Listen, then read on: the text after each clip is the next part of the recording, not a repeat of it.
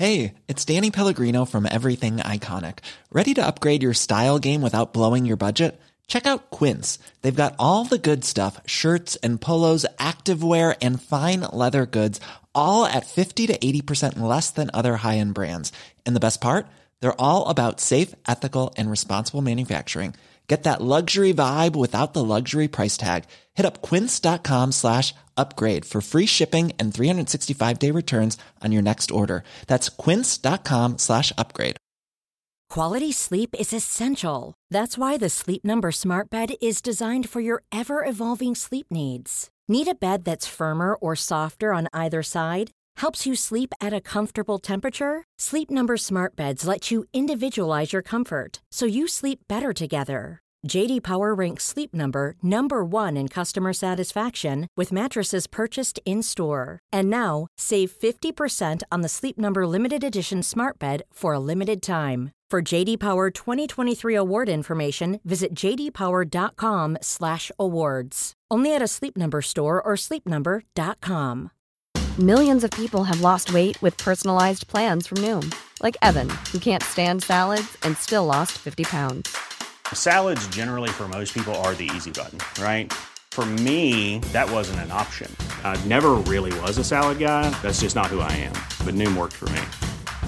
Get your personalized plan today at Noom.com. Real Noom user compensated to provide their story. In 4 weeks, the typical Noom user can expect to lose 1 to 2 pounds per week. Individual results may vary.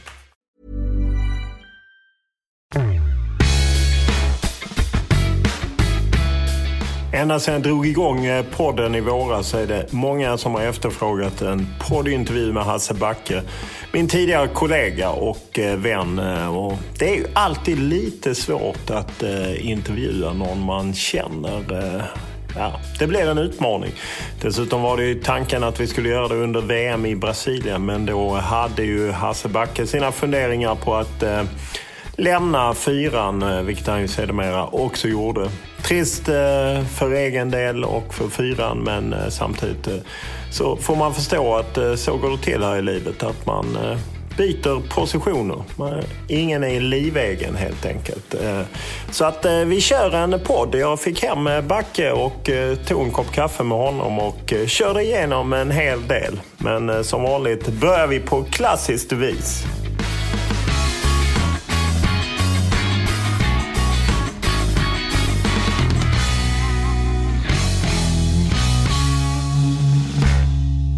Jag börjar alltid med en liten faktaruta, så att ålder? 62. Familj? Sambo. Bor? Ja, jag har ju barn alltså från ett tidigare äktenskap. Så jag har ju 3 barn också. Bor? Solna. Titel? Ja, det är en bra fråga. Titel? Det vet jag bara inte. Ska vi kalla det idag egen företagare? Det låter ju pampigt. Utbildning?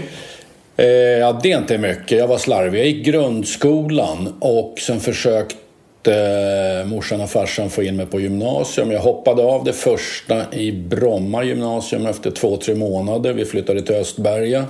Sen hoppade jag av Västertorps gymnasium efter 2-3 månader. Så jag har ingen utbildning alls. Lön? Ja, den är överkomlig. Om man tar fotbollsmässigt, vad är den största fotbollsupplevelse du har haft? Det måste vara, jag måste nog nämna 2. Dels upplevelsen att vinna bägge mötena med Manchester City mot Manchester United var något alldeles speciellt. Framförallt var det då också andra mötet med United var ju när man också hedrade flygplanskraschoffren av 58, va? Man United. Så hela den inramningen var väldigt speciell. Sen fick vi vinna den matchen också med 2-1. Sen är det ju också, måste jag säga, när vi tar dubbel med FC Köpenhamn som sticker ut. Största spelare du haft? Ja, det är lätt att säga, och det är klart, det går nog inte att komma ifrån att det ändå är Thierry Henry. Även om det är lite på retur då efter Barcelona, så fortsatte ju mannen att leverera hela tiden. Men alltså bara vara runt honom, träna honom, lyssna på honom, en klipsk jäkel vad det gäller fotboll, så måste det ju vara Henry alltså. Största tränare du stött på? Saki. Arrigo Sacchi skulle jag vilja säga. Där hämtade jag mycket. Men det var nästan en liten fortbildning från Bob och Roy egentligen som la grunden till mitt fotbollstänk. Men sen när jag började besöka Sacchi och se hur strukturerad han var så blev det också en förebild. Vad kör du för bil? En Volvo, heter de XC60 heter det va?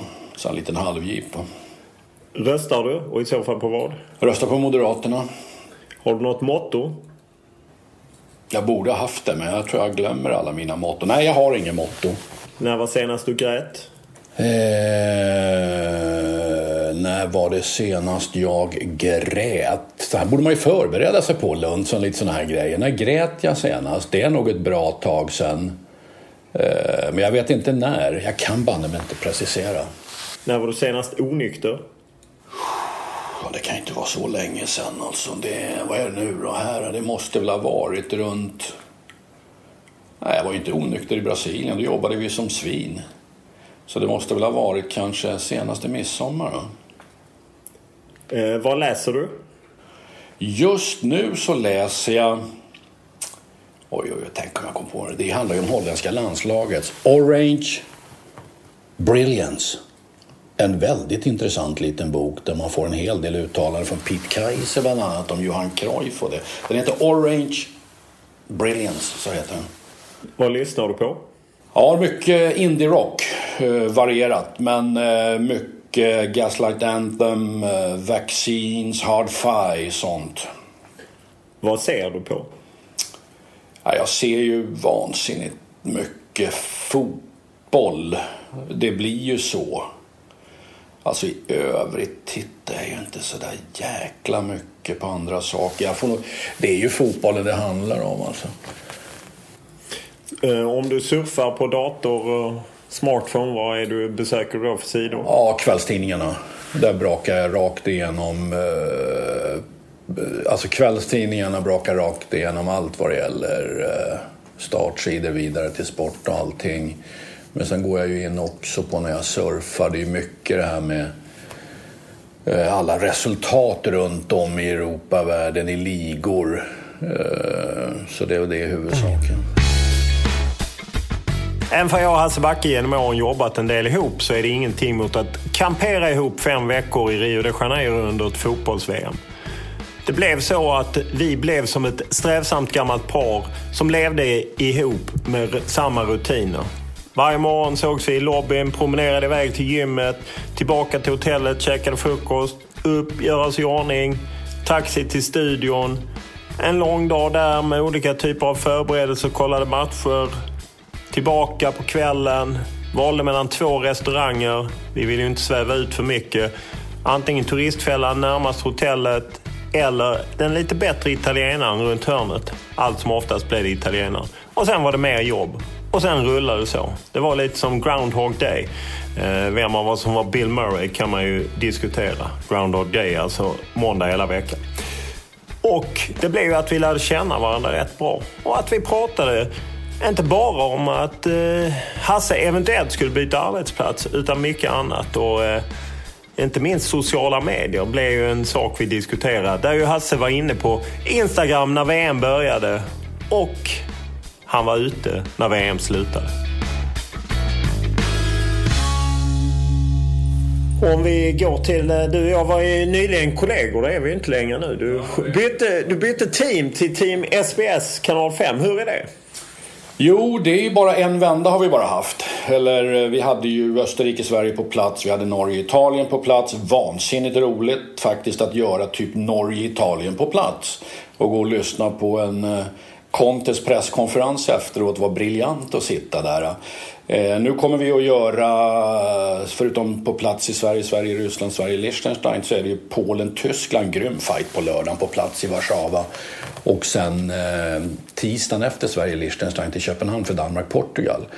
Så att för mig passar det jäkligt bra det här konceptet. Lite egoistiskt sett så jobbar jag ju egentligen bara mars, juni, september, oktober, november.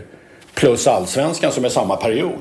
Sen kan jag ju vara ledig i princip under vinterhalvåret vid min ålder och hitta på lite bra saker. Det är nu man ska skörda lite när man är äldre. Ja, okej. Hur svårt var beslutet? Jag menar, jag pratade... Jo, men det var svårt. Det enda som gör egentligen att jag valde SBS, det är helt enkelt konceptet. I och med att få göra liksom landskamper. Allsvenskan och landskamper, kombinationen känns vansinnigt bra. Tidsperspektivet hur man jobbar vansinnigt bra. Plus att de skulle göra landskamperna i stort sett på plats. Så att det är rätt svårt. Men jag trivdes ju kanonbra. Det vet ju du när vi körde Superlive och allt hur kul vi hade på de bitarna. Även VM var jäkligt kul. Alltså. Så att det är inte helt lätt. Alltså. Jag har varit på Viasat tidigare en sväng också. Men liksom inte så att säga anställd. Utan gjort lite inhopp då och då när man har varit hemma från lite tränaruppdrag. Men ett inte allt lätt beslut var det. Varför tror du att du har gått hem så i stugorna? Jag menar, du fick oerhört mycket beröm efter VM. Ja, jag tror ju som vi lite var inne på så tror jag det handlar om våra förberedelser. Jag tror det handlar om förberedelserna så att man liksom i alla fall är påläst om alla nationer. Man har någonting att säga om alla nationer. Men sen tror jag utifrån den rollen jag har haft vad det gäller att analysera, så tror jag vi har inte lagt oss på någon direkt överkurs liksom, utan jag tror som responsen har varit att de flesta tycker att det har varit lättfattat. Liksom alla rit vi har gjort och kanske på det sättet vi har pratat, så känns det som att folk liksom har fattat liksom vad man har velat få fram helt enkelt på ett enkelt och tydligt sätt. Vad är det just när du ritar då och beskriver sekvenser, vad är det du vill få fram då? Varierat. Ibland så tänker jag så här, bara för att man inte bara ska köra fast så ska man inte bara köra lagdelar exempelvis, utan försöka hitta någonting speciellt i en match individuellt på någon spelare som gör någonting som jag tror att väldigt få ändå upptäcker i matchen. Och vi hade ju lite det här med, det gillar jag än idag, med James Rodriguez här mellan... Ja, är det när man möter Uruguay, jag vet inte. När han gör det här drömmålet. Ja, precis. Och liksom hur han vänder huvudet, blicken, kontrollerar var finns mittbackarna. Och han gör det samtidigt som bollen är på väg. För att orientera sig. Hinner jag ta emot den? Eller måste jag avsluta på ett tillslag, förlänga bollen? Och just en sån där liten detalj när han ser att mittbacken inte väljer att gå upp i rygg på han. Pang, jag tar ner bollen på bröstet istället. Och jag sätter den. Och just den där huvudvridningen sådär. Sånt där gillar jag liksom, för att det är lite speciellt. Du kan ju också vara rätt hård och tuff. Och tror du det är en fördel när du har liksom gått hem? Att du ja, det tror jag. Jag tror det. Jag tror att folk liksom... att flyta omkring liksom, och vara populistisk på något sätt, det är nog inte min grej. Och det har nog lite att göra, tror jag, ändå med åldern och det man har fått med sig, det man har i ryggsäcken. Att jag behöver liksom inte bekymra mig om typ något kommande tränarjobb eller att jag skulle bli ovän med något liksom, så att jag därigenom bara safear liksom, och blir populistisk. Utan jag tycker nog jag kan och försöker säga så mycket som möjligt jag verkligen menar och kan stå upp för helt enkelt. Du gjorde ju ditt första mästerskap för TV4 tror jag för 10 år sedan, 2004 EM. Stämmer. Vad är det som är kul med tv-jobbet? Ja, jag kanske gillar att snacka alltså. I början var man ju toknervös. Jag hade ju några sådana här jäkla svettbrytningsanfall som du kommer ihåg. Där jag behöver en handduk, alltså var panik i stort sett. Men sen växer man ju in i det. Och det som jag tror är det roliga med det är ändå, man får ändå jobba med det man gillar mest liksom. Och man får verktygen som jag menar med meriten och så vidare. Jag tycker det liksom är roligt att leta fram de här detaljerna. Vad är baksidan med tv-jobbet? Jag vet inte om det är så mycket baksida. Jag har inte märkt någon baksida ännu. Det kommer väl. Det är väl bara en tidsfråga i och för sig. Så är det ju alltid. Att smällarna kommer. Men så här långt har jag nog inte upplevt någon baksida med det. Typ att man skulle bli attackerad. Jag förutom när vi är på Instagram. Ja. Sådana grejer. Då är det som jag säger, det är tur att jag inte är med på alla dessa sociala medier. Nej, du lämnade. Du körde ju Instagram 5 veckor. Men sen la du ner. Du gillade inte det. Ja, det dök ju upp några lirare där som skulle betala hembiljetten åt oss och så vidare. Och det har väl alla rätt att uttala som jag sa till dig, tänkte så här, vad fyller det för funktion? Människor som egentligen bara spyr galla liksom. Ja, jag hajar inte sånt. Det är för mig helt främmande alltså. För vi fick också mejl, någon som ville betala våra hembiljetter och du ville att vi skulle ta kontakt med honom. Vi måste sätta oss ner med personen. Vi måste ju sätta oss ner och liksom ta ett snack vad människan menar egentligen med den typen. Ja, det handlar ju om Suarez och avstängningen var det ju.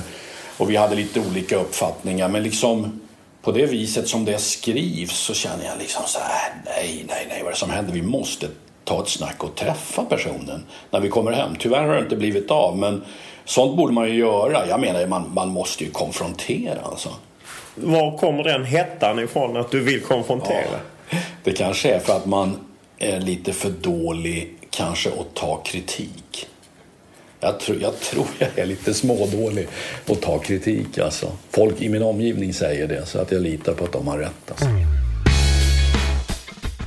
Ett av Hasse Backes huvuduppdrag är ju att bevaka landslaget i och med att Kanal 5 kör EM-kvalen. Och han och Erik Hamrén känner varandra ganska väl efter en tid i AIK då Hamrén var assisterande till Backe. Och sen har ju deras karriärer rört sig lite liknande vägar. De har bägge varit i Norge och i Danmark och bägge har de vunnit danska mästerskapet. Och naturligtvis har de stött på varandra. Så därför är det kanske inte så konstigt att Backe inte har så mycket annorlunda uppfattningar om vad man skulle kunna göra med landslaget. Eller har han det? Om vi byter till landslaget som jagar en plats i EM 2016, vad är din bild? Bilden är ju egentligen att man... Ser vi chansmässigt så är det en helt vidöppen grupp. Jag menar, Ryssland iskalla i VM, var fantastiskt bra i VM-kvalgruppen. De såg bra ut i EM också senast. Men framförallt i kvalet till VM så tänkte jag, nu har Capello fått snurr på det här. VM totalt överorganiserade. Ingen som bryter linjen i laget. Man känns otroligt fastlåsta.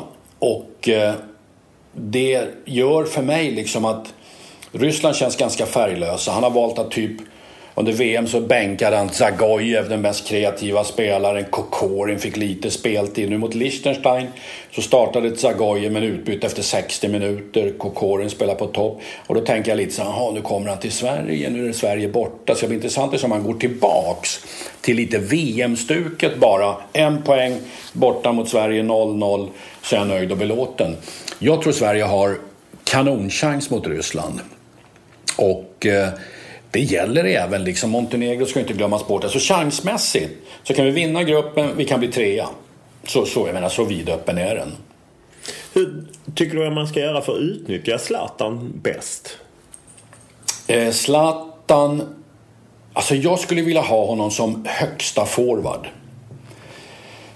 Och utifrån högsta forwarden så har jag ändå fått med mig så mycket med spelare som jag har tränat, högprofilerade spelare, att utifrån den högsta positionen så måste han få röra sig fritt. Och sen handlar det om omgivningen måste anpassa sig. Om han är en mötande spelare, kommer djupt ner, ja då måste spelare i andra positioner, om det är från centralt mittfält, om det är från yttermittfält, helt enkelt vara så smarta och kloka att då fyller man upp den positionen. Men han måste liksom få röra sig i stort sett helt fritt i Sveriges anfallsuppbyggnad, om vi pratar anfallsspel. Om man ser försvarsspelet så har ju inte det klickat de senaste åren. Vad är det som brister? Ja, jag tycker nog att om vi tittar på... Jag tror man behöver inte titta, tycker jag, från högsta forward när vi pratar försvarsspel. Utan jag tycker nog att man kan titta lite på vårt mittfält och backlinje ihop. De två, om vi kallar det blocken då, som sitter ihop och ska försvara på ett bra sätt. Vi glömmer de översta spelarna som i och för sig är viktiga, men på dåliga dagar så måste backlinjen göra så att vi kryssar i så fall. Jag tycker våra mittbackar och de olika konstellationerna vi har haft, det ser trögt ut. Det är inte alltid speciellt bra synkat vad det gäller typ pressspelet, vad det gäller hur att gå in i dueller, vad det gäller överflyttningar, hur vi agerar mot inläggssituationer, så känns det lite stabbigt helt enkelt. Men det är nog så att ska man vara ärlig och rak så är det nog bara så här att jag tror inte att vi har ingen Mellberg längre, utan det här är de spelarna vi har. Det handlar bara om att göra det bästa av situationen, och då gäller det att synka det här liksom varenda få träningstillfälle man har med landslaget. Och det tror jag man gör. Jag tror man ser video, det gör man ju. Man analyserar i detalj, man tränar på det, spelarna snackar med varandra mest möjligt hur vi ska agera. Så att jag tror det helt enkelt handlar om det här är den nivån vi har, och det är bara att leva med den, och sen är det bara att försöka träna, synka det här maximalt, för du får ju egentligen bara 2-3 träningstillfällen på det inför en landskamp. Och det märkte vi med Mexiko hur jobbigt det var. Spelare kom från Europa, tidsskillnad, fick ungefär 1 timmes träning, gå omkring med spelarna taktiskt innan du ska ut i tävlingsmatch. Så det är ett ruskigt svårt jobb på det viset. Hur ser du på hur Erik Hamrén hanterar jobbet? Känner ju Erik ganska bra. Vi jobbade ihop i AIK under en säsong. Och jag tycker väl att jag tycker han är ganska klar. Han kan sin fotboll, så är det. Han är klar på vad han själv vill. Hur han vill att landslaget ska spela. Och jag tycker utifrån det så har jag egentligen ingen sådär kritiskt att komma med. Däremot skulle jag kunna tänka mig, som man sa inför ett EM. Ska man föryngra nu? Så ska man föryngra nu och säga att EM 2016... det är en bonus, men det är 2018 Ryssland som är intressant. Fortfarande kan vi ta oss till EM även om vi föryngrar. De har valt att köra med samma lag, och det kommer att vara en snittålder på 31-32 år när man går till EM. För det tror jag att man gör. Och det kan ju bli lite tufft för den som sen ska ta över. Så att jag tror att, men nu har man ju ändå tagit ett beslut att fortsätta med det man har. Och sen klart Nabil börjar komma in, Emil Forsberg börjar dyka upp, så att ett antal spelare börjar smyga sig in ändå. Varför är det så svårt att generationsskifta? När jag träffade Jonas Tern så pratade han om att exempelvis hans generation VM 94, att de fick spela något kval för länge. Att det är väldigt svårt att som tränare byta ut sina gamla favoriter. Ja, varför? Varför är det så? Det var precis som du säger med det landslaget 94 som sedan försöker till EM, misslyckas, man behåller samma spelare. Alltså jag tror ju att när du sitter med, om man kan jämföra som klubbtränare, du sitter med ett antal spelare som du vet har presterat konstant för, och sen kör du lite för länge, du hoppas och tror att de här spelarna, jag vet vad han har gjort tidigare, han kan fortfarande avgöra en match för oss, och sen blir det nästan lite omedvetet att man behåller spelarna lite för länge. Det är ju inte bra. Hur kommer man runt det? Ja, hur kommer man runt det? Jag tror att det där är ju upp till egentligen varje tränare, förbundskapten, hur man är egentligen som person helt enkelt. Och kunna ta de besluten. Nej, nu har jag förlängt 2 år. Nu har jag över EM på mig. Nu ska jag bestämma mig liksom. Ska jag föryngra eller ska jag inte föryngra? Jag tror att hur man ska komma runt det, att så många förbundskaptener väljer att behålla de spelarna man har haft i tidigare mästerskap och hoppas och tror att de kommer nog att fortsätta att ta oss till mästerskap. Alltså, jag har inget bra svar på det. Men det är nog upp till var och en som du är som personlighet och karaktär som tränare. Att du vågar helt enkelt. Pang, nej, nu sätter vi stopp för det här. Nu måste vi bryta och gå på någonting nytt.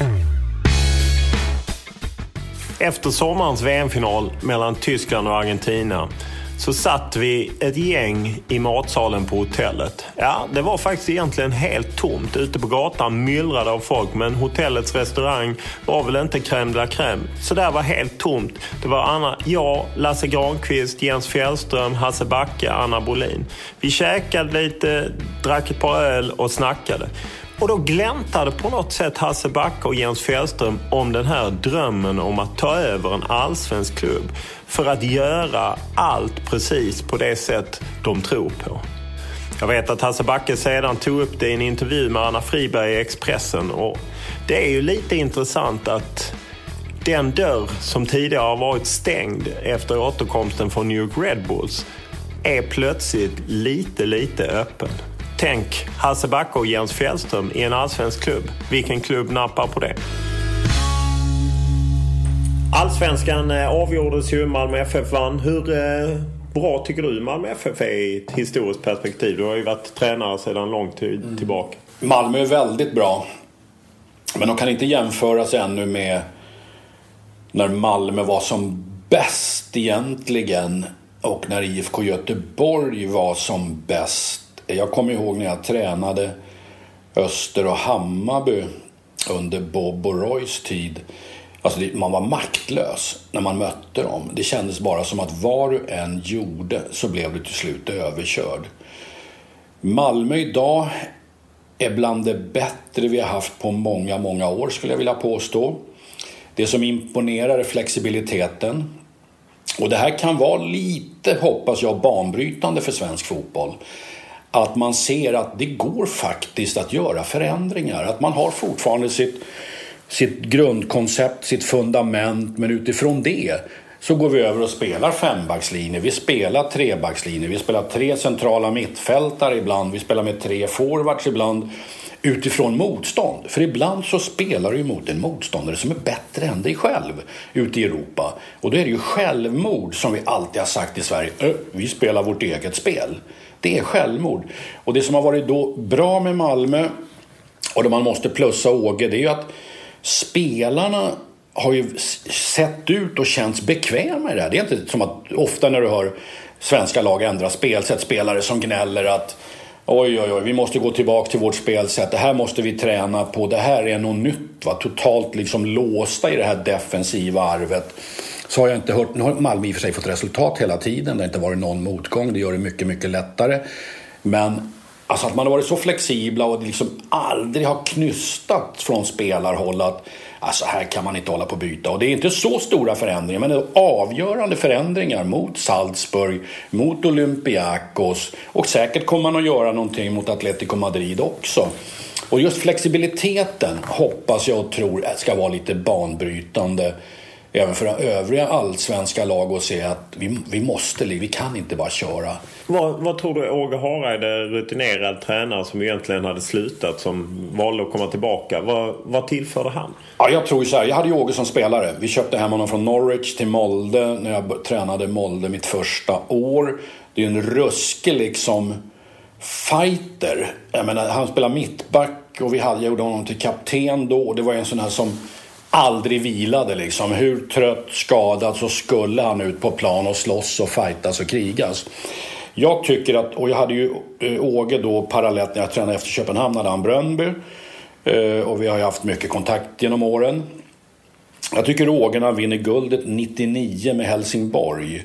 Så ser han ut idag med Malmö. Engagemanget, entusiasmen, motivatorn Åge Hareide.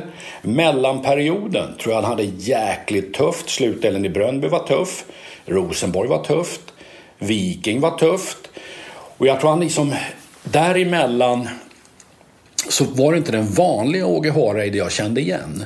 Men helt plötsligt från första match med Malmö så såg jag den här engagerade, entusiastiska, motiverande Hareide som jag också tror, det här kommer jag in lite på ålder. 61 år, liksom behöver inte bekymra sig direkt om någon framtid. Jag kan köra mitt race. Jag kan bestämma, så här gör vi bara.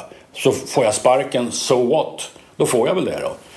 Och då kan han jobba civilt eller gå i pension snart. Men han behöver inte safea någonting. Utan kan liksom säga, nej, nu kör vi på det här viset. Sen tror jag också att man, som vi pratade lite om igår faktiskt under den fighten, att Daniel Andersson ska man inte glömma bort i det här. Liksom det färsk, ny, kommer in, prickar rätt liksom. Jag menar bara hur scoutar man och hittar Kiese Thelin liksom, som gick från botten till toppen i varannan match med Norrköping, och man tänkte det finns ingen som helst stabilitet. Helt plötsligt har du en Thelin som börjar nämnas för kanske internationella klubbar och så vidare, och som levererar väldigt, väldigt konstant. Men det kanske inte var svar på frågan om Åge, men just det här tror jag att jag känner igen honom från 99. Ett tag var det ju väldigt trendigt, eller det blev gärna trender i fotboll, att man skulle ha unga tränare. Tror du att det är liksom en signal? Hade en ung tränare kunnat ta Malmö, eller behöver man ha den erfarenheten? Ja, det finns unga tränare som jag tror också skulle ha kunnat tagit Malmö. Men det är ju en enorm skillnad på att träna någon av storstadsklubbarna kontra, med all respekt, om du ska träna Örebro, Mjällby, Häcken och så vidare. Där får du ju i stort sett den tid du behöver och du är ju inte under tryck. Så jag tror nog att många storklubbar vet om det här och därför väljer tränare liksom som verkligen kan stå emot när det börjar blåsa ordentligt. Och det är ju ofta, känner jag nu som äldre tränare också, att jag behöver ju liksom inte, känns det som lite kaxigt, bekymra mig om någonting egentligen. Jag har gjort min karriär. Jag behöver liksom inte safea och tänka på att jag måste ha lön och försörja en familj och riskera att få sparken. Och får jag sparken i mitt första uppdrag som tränare så kanske jag blir division 1-tränare resten. Jag måste lyckas för att kunna komma vidare. Och där tror jag yngre tränare känner en ganska ordentlig press och på det viset, på grund av det, safear väldigt mycket. Du kunde ju varit i Malmö, har du berättat tidigare, de lyssnade lite med dig. Känner du inget sug när du ser framgångarna de har? Jo, när man ser Champions League då får man ju, då börjar det kittla till ordentligt. Och jag kände lite, kan man säga, efter ett års vila här, att ju mer jag liksom besöker platser och ser matcher live så börjar det kittla en hel del. Och sen, du vet, under VM så har jag blivit sådär lite besatt av, nu var ju inte Bielsa tränare för Chile, men efter liksom har följt honom lite med Athletic Bilbao och så vidare och lite nu det som händer i Marseille här och hur han liksom beter sig, så är det liksom, det kittlar lite eftersom jag har fått också titta på en del av hans material vad det gäller träningsupplägg. Jag har sett det både videomässigt och i grafik och det är annorlunda. Det är bara så. Jag ska inte säga att det finns inte något revolutionerande i fotbollen, men det är en annorlunda inställning till fotbollen. Så att det låter som att du kommer närmare, så att säga. Ja, det är inte omöjligt. Du vet. Skulle någon klubb liksom, om man skulle kunna presentera ett koncept, alltså lite faktiskt Bielsa-koncept för en styrelse och säga att de här resurserna behöver vi. Det är den här typen av fystränare måste vi anställa. Det kan vara på konsultbasis. De här vill jag ha runt omkring mig och jobba. Och jag behöver de här resurserna runt omkring.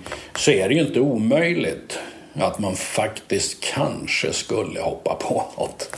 För jag vet, du och Jens Fjällström, ni har pratat om att ni hade velat gå in i just en allsvensk klubb för att göra... Ja.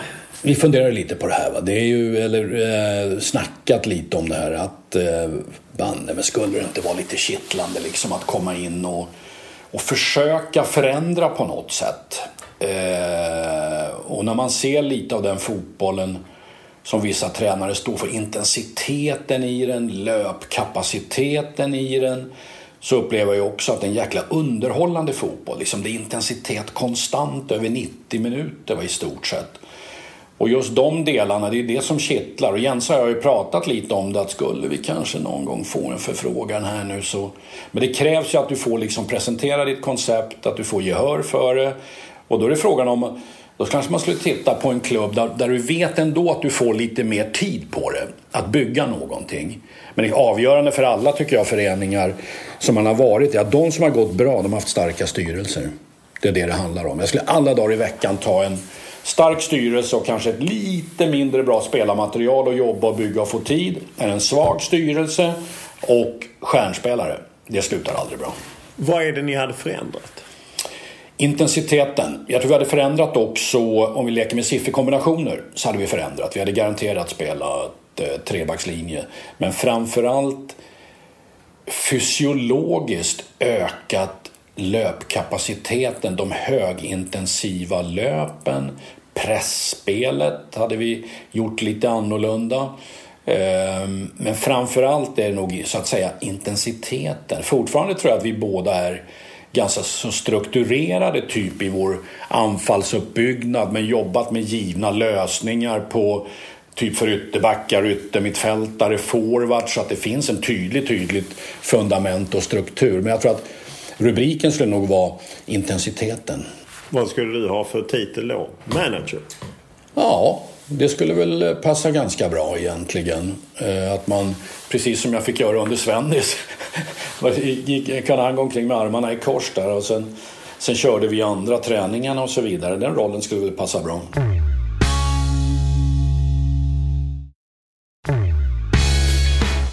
En av sakerna som Hasse Backe och jag snackade mycket om i somras var Philadelphia Union, MLS-klubben som sparkade sin tränare och plötsligt var intresserad av att plocka in Hasse Backe.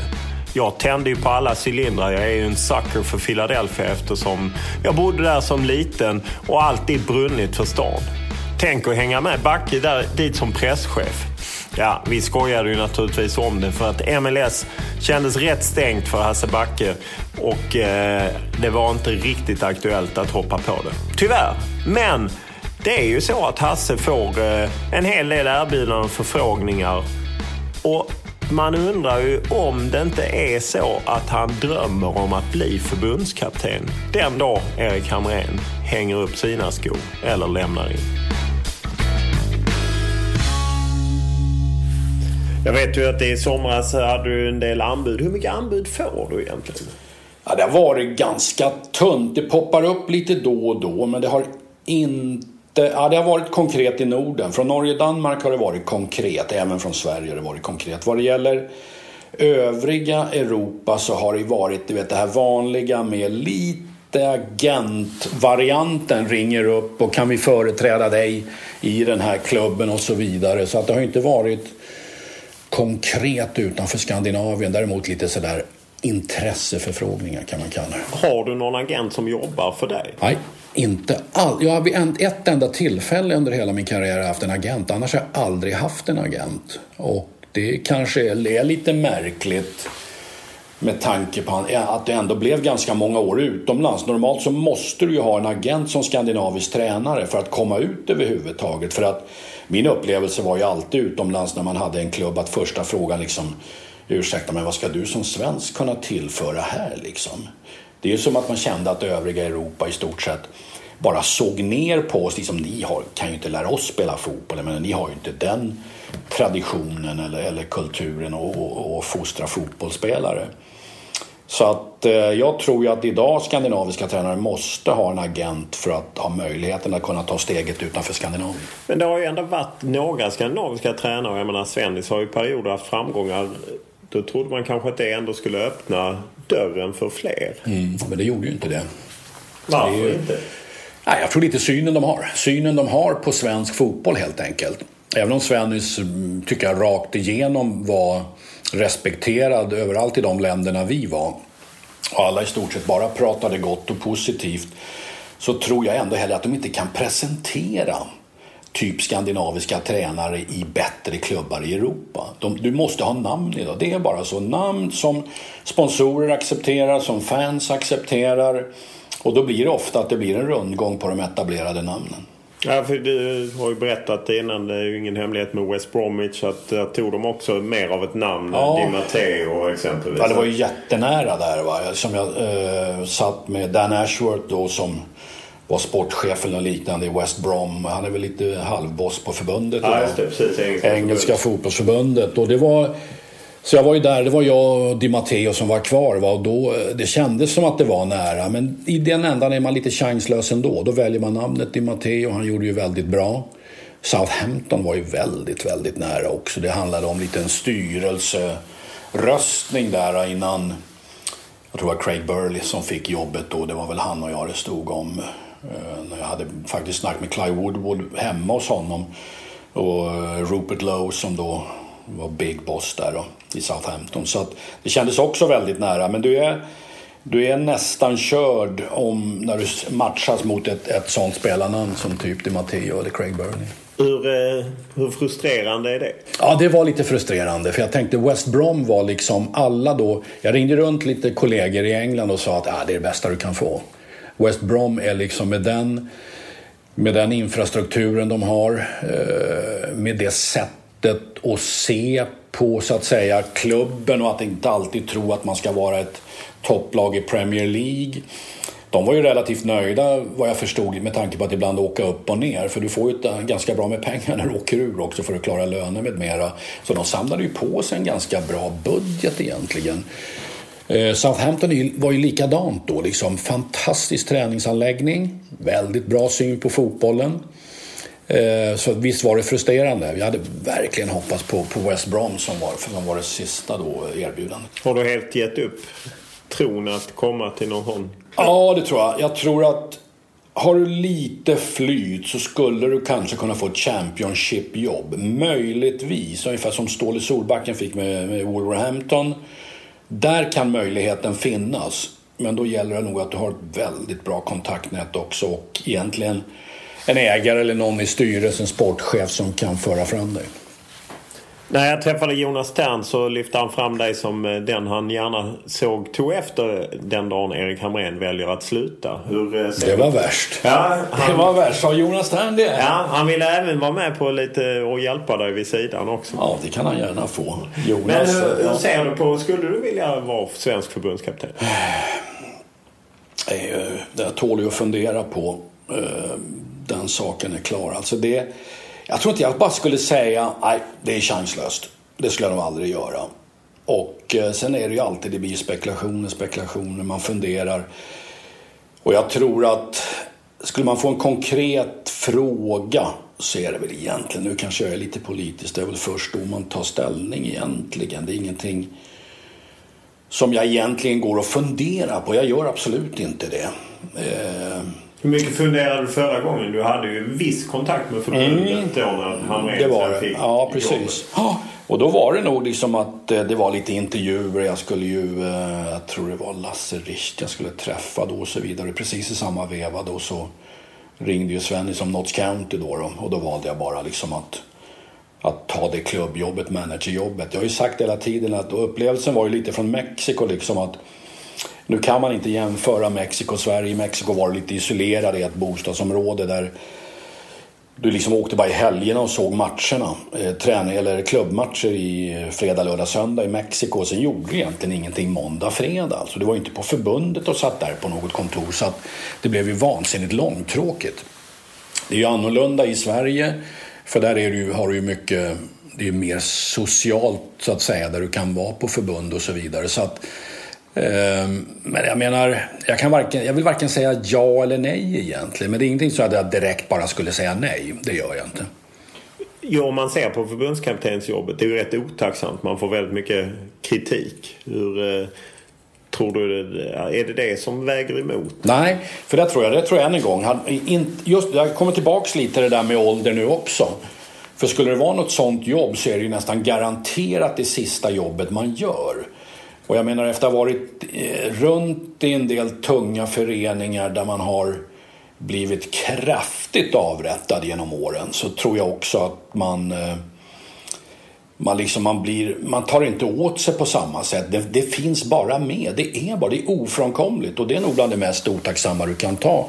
Så är det ju säkert ett landslag. För det är omöjligt att tro att du inte kommer att bli avrättad. Men liksom, har du fått med dig och liksom står upp och kan din fotboll, du kan så att säga förmedla det på ett bra sätt, bra kontakt med media och så vidare, så självklart kommer du att få kritik, men jag tror inte man tar åt sig på samma sätt efter det man har samlat på sig från tidigare, liksom det man har varit igenom. De som var med på slutet av 70-talet och en bit in på 80-talet inom svensk fotboll talar ofta passionerat och längtande efter debatten som rådde. Ja, det var då Lars Laban Arnesson hade varit svensk förbundskapten och jobbade för förbundet och drev en tysk inriktning av fotbollen. Och mot honom stod Bob Houghton som hade kommit till Malmö FF tidigt 70-tal och sen tagit kompisen Roy Hodgson till Halmstad BK och som stod för en engelsk filosofi. Den kampen präglade svensk fotboll och kanske tog svensk fotboll framåt. Hasse Backe var mitt i det som spelare och sedermera tränare. Och han kan, precis som jag, efterlysa att det är lite mer debatt, lite mer hårda tag i svensk fotboll. Det är något som tar oss framåt, inte tvärtom. Om man talar svensk fotboll i allmänhet så är det ju rätt tyst i svensk fotboll. Det är inte så mycket debatt. Nej, det är länge sedan det var debatt i svensk fotboll. Det är frågan om du inte måste gå tillbaks. Som vi känner till med Bob och Roy. Där, mot Laban precis, där det var brutalt. Liksom de kommer in med sin zonfotboll. Ett siffersystem vi i princip knappt hade hört talas om. 4-4-2 mot det vårt då med tyskinspirerade 3-5-2 med markering. Det var ju den där totala kulturkrocken. Och det var ju brutala liksom, ska vi kalla det, inte bara samtal men på kurser och utbildning via förbundet så ställdes det här mot varann. Och då lovar jag att det var, det räcker inte att säga att det var högt till tak alltså, för det var med många som jag har pratat med i andra länder, typ i Norge, säger så här: tänk om vi hade haft den debatten, vår fotboll hade varit 20% bättre. För det blev liksom, alla vaknade till, alla vågade uttrycka sig, alla vågade tala om var man stod någonstans i det här. När dog den här debatten? Ja, den höll nog på, du vet. Det här är ju i stort sett från 76-77 och den höll ju på en bit in i 80-talet definitivt. Göteborgs framgångar 82 med det här påverkade, så det liksom eskalerade ju bara. Så jag menar nog att det måste ju ha varit en debatt som håller på in till mitten på 80-talet alltså. Varför tror du att det blev tyst sen? För det känns som nu är folk lite rädda, man vill inte stöta sig med varandra. Ja, jag vet inte vad debatten skulle kunna handla om egentligen idag. Vad skulle en debatt inom svensk fotboll kunna handla om? Ja, det finns ju en hel del delar. Jag menar, fysiologiskt så tror jag man skulle kunna föra en debatt. Ja, du är ju kritisk mot försäsongen till exempel. Ja, precis. Jag tror man måste förändra. Titta helt annorlunda på försäsongen. Titta lite också hur den ser ut internationellt. Vad det gäller att fortsätta spela matcher under hösten. Och liksom bara få ett break på 6-7 veckor under jul, nyår. För att sen kunna komma igång. Sådana delar har jag ju synpunkter på. Man skulle kunna titta på landslagen. Jag menar, ska de spela likadant allihopa? Ska det liksom strömlinjeformas så att man försöker få en idé? Eller ska... Ja, jag tror inte det. Jag tror inte att man... För det är så små marginaler ändå, tror jag, vad det gäller spelsätt. Däremot så skulle man kunna titta på... Jag kommer tillbaka till det fysiologiska egentligen. Att kanske mer jobba på det. Du var inne och nämnde allsvenskan, att spela fighter efter att serien är slut. Det går att spela mot norska och typ finska lag. Det gör det, och att de tas på allvar. Då handlar det liksom inte om att nu byter vi 8 man efter 45 minuter. Utan spela fram till början på december. Och se till, det är ett tränaransvar då. De här matcherna måste tas på allvar. Och sen får man sitt break under jul och nyår och sen är man igång igen. Men vad det gäller landslagen och spelsätt så tror jag att det är så små skillnader så jag tror inte man behöver styra upp det på något sätt. En del lag och länder har lyckats med det, men de har ju också tappat nu. Jag tror det går i cyklar, liksom 10-årscyklar där du kan köra på det här viset. Sen kommer någon ny tränare, ny styrelse, nu gör vi si och så här. Så att, men en viss bas så att säga, ett visst fundament vad det gäller spelsätt kan funka med vad det gäller lite yngre landslag upp till A-landslaget, och definitivt också i klubblagen vad det kanske gäller A, U-lag och kanske juniorlag, de 3 översta så att säga. Och man ser en del är ju kritiska till förbundets talangutveckling, att det är väldigt strömlinjeformat, att det är samma typ av utbildning, man talar lite om GH och att de har liksom tagit en stark position. Delar du den uppfattningen?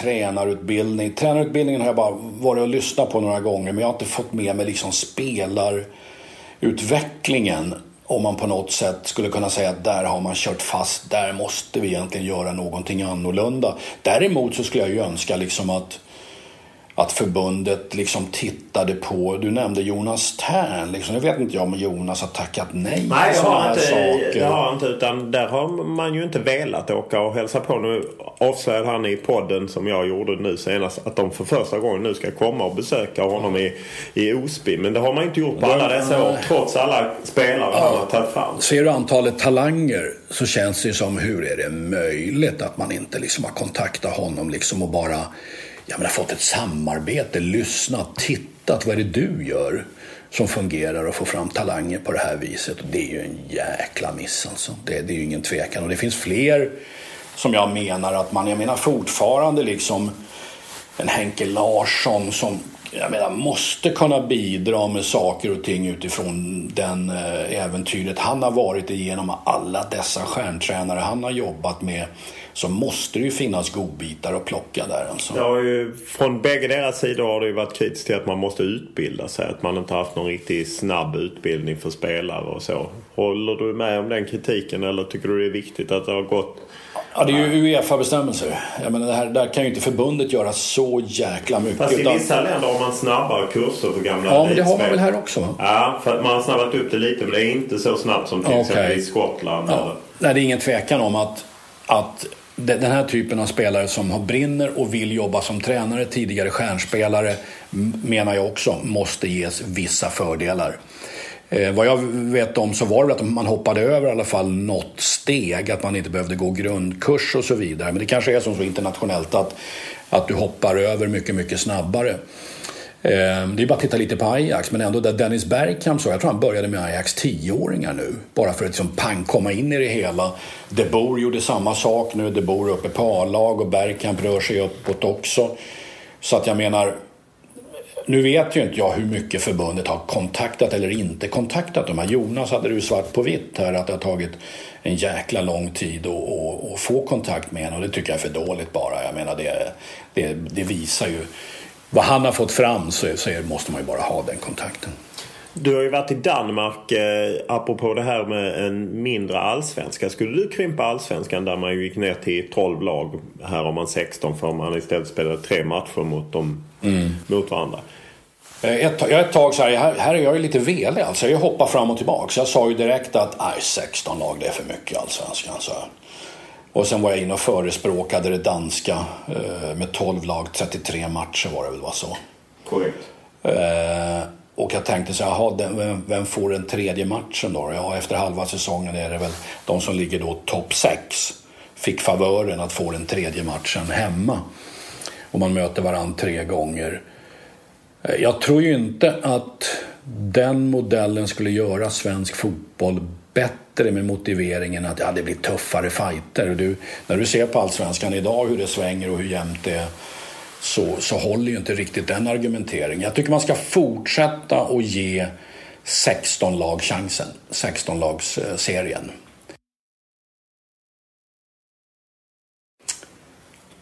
Ja, jag menar mer och mer konstgräs kommer. Jag tror att svenska lag, i och med att det kommer att komma mer och mer konstgräs, bara skulle få acceptera för att kunna spela höst-vår. Att någon exempelvis skulle få säga så här: våra första 4 eller 5 matcher kommer att ske på bortaplan på grund av klimatet. Och det är kanske omöjligt, men så måste man tänka, tror jag, för att kunna spela höst-vår. Och egentligen, vad är problemet? Jag menar, hur blodigt skulle det vara? Okej, vi får leva med då. Att vi får starta kanske och spela om vi är ett norrlag. Vi kanske får spela nere i södra Sverige de 4-5 första matcherna på bortaplan för att kunna klara av att spela höst-vår. Jag tror det skulle vara fullt möjligt. Både jag och Jesper Husfeldt blev nog lite chockade när Hasse Backe drog hela historien om hur Lionel Messi trotsade sin tränare Pep Guardiola i Barcelona och markerade att han minsann skulle dricka cola till maten oavsett vad han sa. Det var Hasse Backe som drog historien i Super Live, och den vandrade vidare över världen, och just den kanske Hasse Backe ångrar. Men det finns ju få svenskar som har så många fina historier och som kan bjuda på dem på ett så bra sätt. Därför hade man ju gärna sett en bok med Hasse Backe där han samlade alla de här sköna historierna från Messi, Henri och alla andra han har stött på. Under Super Live som vi körde ihop med Jesper Husfeldt så berättade du många fina historier. Du har aldrig funderat på att skriva en bok? Ja, alltså, blev lite sagostund över det där. Ja, det har rört sig i skallen. Några har frågat mig, borde vi inte ta och rita ner under de här alla åren, eller de här 17 åren internationellt och lite runt Sverige. Men jag känner så här att då blir man tvingad att lämna ut namn, och jag känner inte för det. Alltså det är ju ändå Det är ändå mina vänner och jag vill inte liksom hamna där och lämna ut dem i någon bok. Så jag kommer inte att skriva någon bok. Vad är det, skulle man inte kunna göra det där man inte tar med de historierna som utelämnar folk? Då kanske den blir ganska färglös, boken. Ja, i och för sig. Jag vet inte. Men du berättar, vilken historia fick mest uppmärksamhet? Var det den när du berättade om Lionel Messi och Pep Guardiola och Coca-Cola? Herregud, ja. Vad hände då? Ja, det var ju, till att börja med så kom det ju från spansk eller från Madrid-tv, lokal-tv där, eller vad det var, liksom att de ville ju köpa det här. Och då var det ju någon på 4, någon presskille som skrev till mig att de vill köpa det här programmet. Jag sa, över min döda kropp alltså, för att det här går inte längre. Jag tror att halva Sydamerika var efter med tidningar som ville, och även engelska tidningar. Jag vet, Johanna Garå sa det har en engelsk journalist ringt till mig eller 2, vill gärna att du ringer tillbaka och diskuterar det här. Alltså det var totalt kaos ett tag. Det var inte speciellt smart gjort av mig. Ja, okej. Du ångrade det? Ja, jag gör det liksom. Jag hade bestämt mig för att inte liksom släppa den. För jag hade lovat personen i fråga att inte göra det. Men det var väl ni som triggade upp mig där. Så att jag till slut liksom valde att köra. Du gillar ändå att berätta en del av de här historierna? Ja, och de här liksom, det som har hänt lite runt ägarförhållanden i olika klubbar, de är ju ganska komiska en del grejer. Och jag tycker de är småroliga att berätta liksom, helt enkelt. Lite vad det gäller högprofilerade spelare och så vidare. Just tiden i Manchester City, var det den galnaste tiden så att säga? Ja, det måste man nog säga. Det inträffade så mycket runt omkring ägaren Shinawatra, runt de agenterna vi hade, Shinawatras rådgivare som var uppe konstant på träningsanläggningen och så vidare. Men det hanterade ju Svennis på ett jäkla bra sätt, men det är ingen tvekan om att det var det mest kaotiska. Sved det lite när några av världens rikaste plötsligt tog över klubben några månader efter ni hade fått lämna? Sved fruktansvärt. Jag säger det än idag, det handlar om 2 månader, Svennis ungefär. 2 månader så hade möjligheten funnits där att få helt andra möjligheter och resurser. Det känns surt. Det är inte säkert att han hade behållit oss eller att de nya ägarna hade behållit oss, men man kanske hade fått starta upp den nya säsongen på det viset. Det svider. För det var ju så att Thaksin Shinawatra, Thailands förre premiärminister, att han egentligen hade inga pengar. Nej, precis.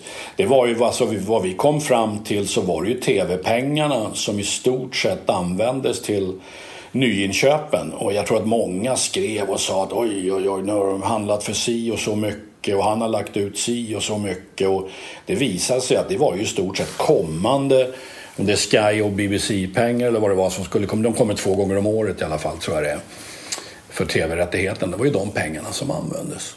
Han investerade inte speciellt mycket själv. Thierry Henry, det är den största stjärnan du har haft. Vad är svårt med att ha sådana spelare?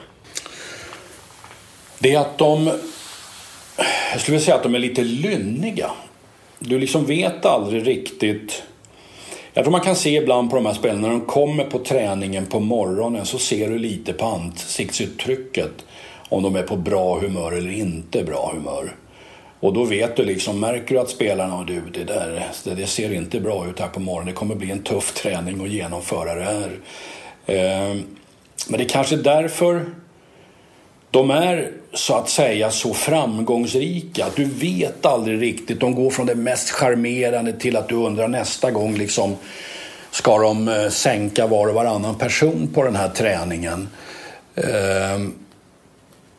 Det svåra liksom att hantera. Jag tror så här att när du har den här typen av högprofilerade spelare så måste du kompromissa. Och det innebär liksom att du måste involvera den högprofilerade spelaren i typ träningsupplägg. Lite hur du reser, hur lägger vi upp mattiderna.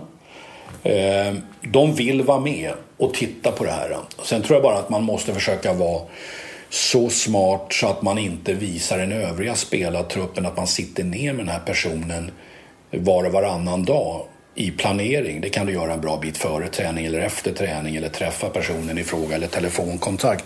Men jag tror det är ett måste idag. Trots att de här spelarna är de som syns konstant vad det gäller media dygnet runt, så krävs det ändå att du har med dem och kompromissar och tittar och talar om för dem så här kommer det att se ut.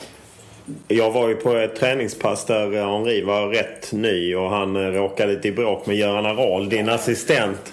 Hur... Ja, du vet, det är liksom en omöjlig fight att vinna. Det är alltså ett vanligt tvåmålsspel. Och det är ju så här, med den här typen av spelare så måste de utmanas varje dag. De måste utmanas, annars blir inte träningen bra. Det måste finnas ett tävlingsmoment i varje träning. Och då räcker det liksom att du spelar om, säg, $10 per spelare. Men du sätter upp ett tvåmålsspel i ett 7-mot-7, oavsett vad det kan vara. Du spelar om $10 per spelare.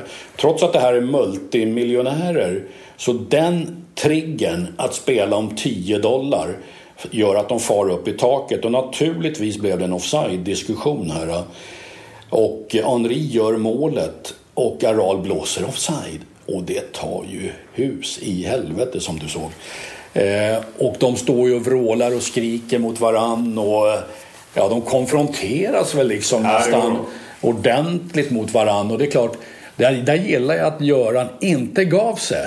Han vidhöll. Och jag sa någon gång, vi får snart börja videofilma våra träningar, våra spelövningar. Det är lika bra att vi har någon som filmar det så vi kan ta fram och visa offside eller inte offside. Alltså.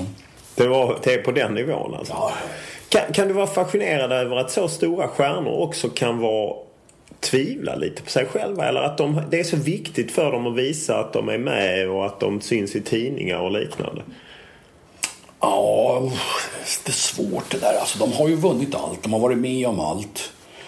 Men det är inte så liksom att det sen liksom tystnar och man är lite nöjd och belåten. Utan det här verkar fortsätta hela karriären liksom att konstant vara i fokus.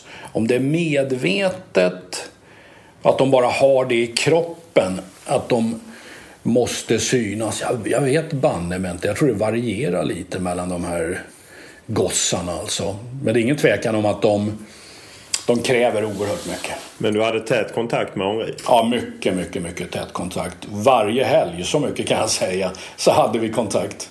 Och då ringde han och... Han ringde, och ville ofta diskutera fotboll. Så vi satt ner väldigt ofta på söndagarna i New York och pratade fotboll och lite annat runt livet. Var det fotboll? Var det laget då? Eller var det... Ja, blandat faktiskt. Men också idéer. Alltså det är en jäkla klipsk man där och tänker fotboll. Detaljer. Små detaljer liksom, bara hur en mittback ska sköta sina uppspel utifrån Henris ögonkontakt med mittbacken. Och Marcus Holgersson fick uppleva lite det här liksom att vid flera tillfällen så behöll Henri Holgersson. Det var bara de två på full plan. Och Holgersson fick ta en boll, göra en liten sidlets touch på den. Och sen skulle han liksom ha ögonkontakten med Henri. Vill Henri ha bollen i fötterna eller vill han ha in den i djupet bakom en backlinje?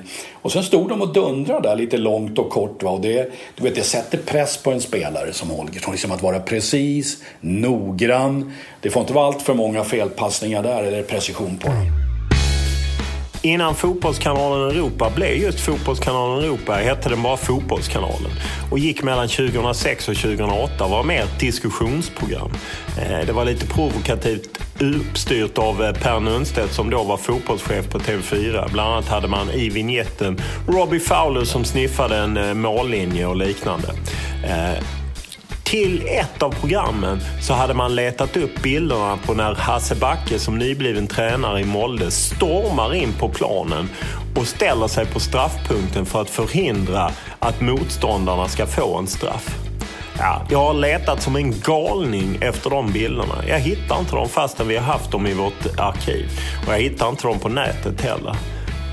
Om någon hittar dem, skicka dem till mig. olof.lund@tv4.se. För det är en fascinerande historia kring hur Hasse Backe stormade in på plan och fick föras av med polis och vakter. Det måste vara oerhört svårt att vara tränare i MLS där det är sådana enorma löneskillnader där ju superstjärnan då tjänar $5 miljoner och så ner till $40,000. Det kan ju knappast finnas några fotbollsligor där det är sådana stora skillnader. Nej, det måste vara den enda med lönetaket som är så. Men jag upplevde aldrig något problem att spelare. Jag tror egentligen den amerikanska spelaren när storstjärnan kommer, om det är Beckham eller om det är Henry, det här ser de bara upp till.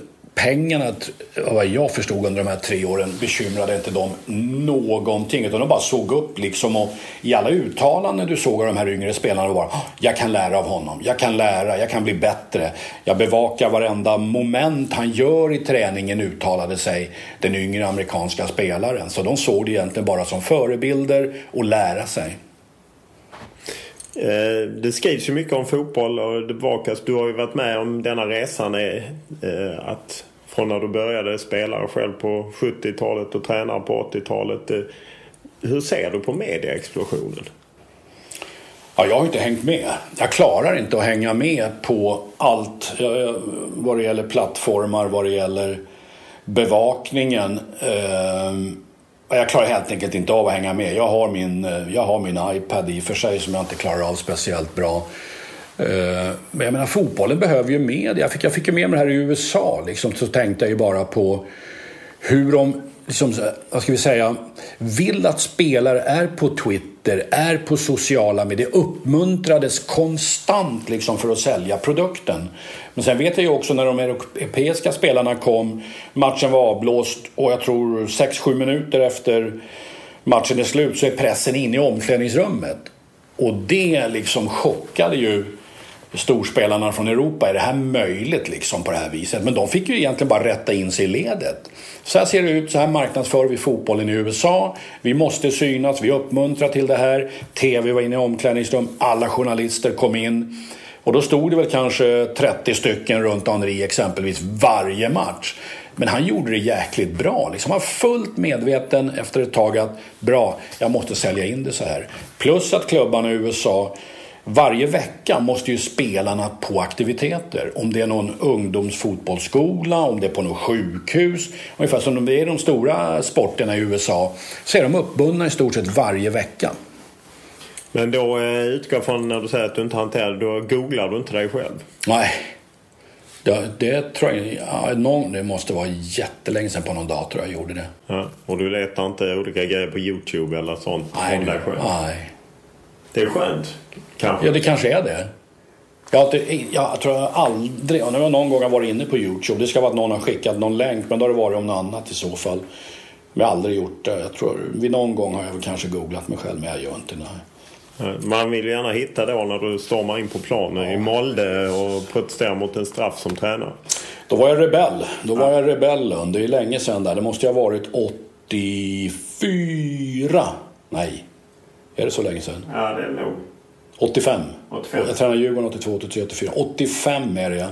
Också en sån här hemsk händelse. Jag trodde det var preskriberat, men jag vet på TV4 Wenström chockade mig en gång och bara spelade upp det. Då fick jag ett av mina svettanfall i rutan alltså. Oförberedd på det här. Då rann det ordentligt alltså. Men det var ju med Åge som kapten då. Självklart hette Kongsvinger borta. Några minuter kvar. Norge, för att göra en kort historia. Norge hade infört en ny form av bedömning av offside. Du kunde ställa en forward 10 meter offside, bara han inte påverkar spelet. Men det här börjar man utnyttja. Så att man ställde en spelare då kanske 10-20 meter offside. Och så slog man en diagonalboll, en cross. Och så hade han den här centern 20 meters försprång vid inlägget. Men vid det här tillfället, bara för att göra det kort, så vinkar linjemannen offside. Då man ser inte, låter det gå. De slår ett inlägg som går till vår målvakt. Så enkelt, ingen spelare var inne i straffområdet. Han tar bollen, skickar bollen till vår mittback som ska slå offsiden. Han tar bollen med händerna, lägger ner den för att slå frisparken. Då blåser han straff. Hans. Helt plötsligt på vår mittback, och då stormade jag in. Och då ställde jag mig på straffpunkten och bara sa, det är ingen offside. Det är slut. Och domaren kommer och vi går ut till linjedomaren och jag säger, du kan väl bekräfta att du vinkar offside? Och linjedomaren säger, ja, jag vinkar. Nej, säger domaren. Och jag går in och ställer mig igen på straffpunkten. Då börjar det komma in vakter och skulle slita loss mig från straffpunkten. Åge i spetsen med spelarna ställde sig i ring runt mig för att skydda mig. Och till slut så släpade de väl ut mig. Och då säger Kongsvinger-tränaren liksom till mig så här, till sin lirare, slå straffen utanför, det här är pinsamt. Då rusar en annan lirare fram och sätter den i mål. Så vi torskar den här matchen. Vi hade faktiskt chans på 3:e plats då, som var vi nykomlingar. Ja, nykomlingar i ligan alltså med Molde. Ja, det var hemskt. Vad fick du för straff? Ingenting. Jag kommer ihåg Olle Nordins fru ringer upp mig. Hans, vad är det som händer? Jag ser på tv, det är slagsmål. Vad är det som har hänt? Och jag fick inte en krona i böter. Jag hade alltså rätt vad det gäller det som hände. Men det hade aldrig hänt idag. Nej. Har du gjort något liknande? Nej, det hade aldrig. Jag var långhårig på den tiden. Riktigt rebellisk när jag löpte in. Ja, okay. Däremot så, jag tror det var Harald Martin Brattbakk sa för, det är väl ett antal år sedan, att man använder den här sekvensen på Norsk Tipping. Du figurerar liksom 20 år senare i Norsk Tipping, att man ser tydligen att jag reser mig från bänken och sen är det så, vad hände sen? Liksom ska man titta på. Ja, det var fina bilder.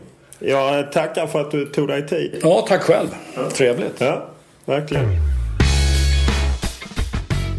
Många är ni som har legat på för att Hasse Backe ska ut på Twitter, Instagram och andra sociala medier. Ja, ni förstår efter att ha lyssnat igenom den här podden att det kommer inte hända. Ni kan ge upp helt enkelt. Ni får nöja er med att se Hasse Backe i rutan. Det är gott nog. Han är verkligen någon som tillför någonting och det är otroligt kul att följa honom när han jobbar. Bittert att han lämnade 4:an, men så är livet. Det går vidare. Det får komma någon annan till 4:an och så får han köra på 5:an. Jag kommer att uppskatta att se honom oavsett.